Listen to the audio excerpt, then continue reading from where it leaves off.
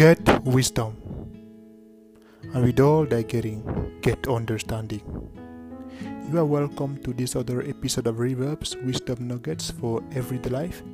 I am so pleased you are joining us on this beautiful 29th of February. We'll be looking today at the 29th chapter of the book of Proverbs, which is the wisdom book in the Bible. It has 31 chapters. We are about to finish the book of Proverbs for the month of March. Praise God. We'll be looking at just one verse today.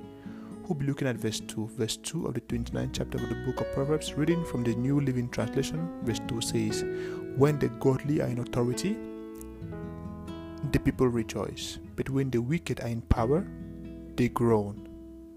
Many years ago, for a long time, it has been taught and said and believed that the body of Christ should not partake in politics, that politics is a place just for the unbelievers and all that.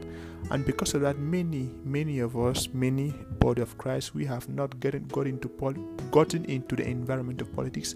And today we have our countries ruled by unlawful people, ruled by the ungodly. Why? Because we did not get into authority.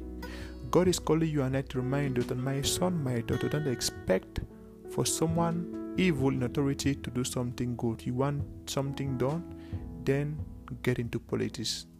Get into politics. Get into politics. You can't be voted in. You can't be voted in your school, in the council, in your little community. You can be the community chairman. You'll be able to effect changes. Because the Bible says, when the godly are in authority, do you want for people to rejoice? Then make sure, as a godly person, you are in authority, or you can push others who are godly into authority.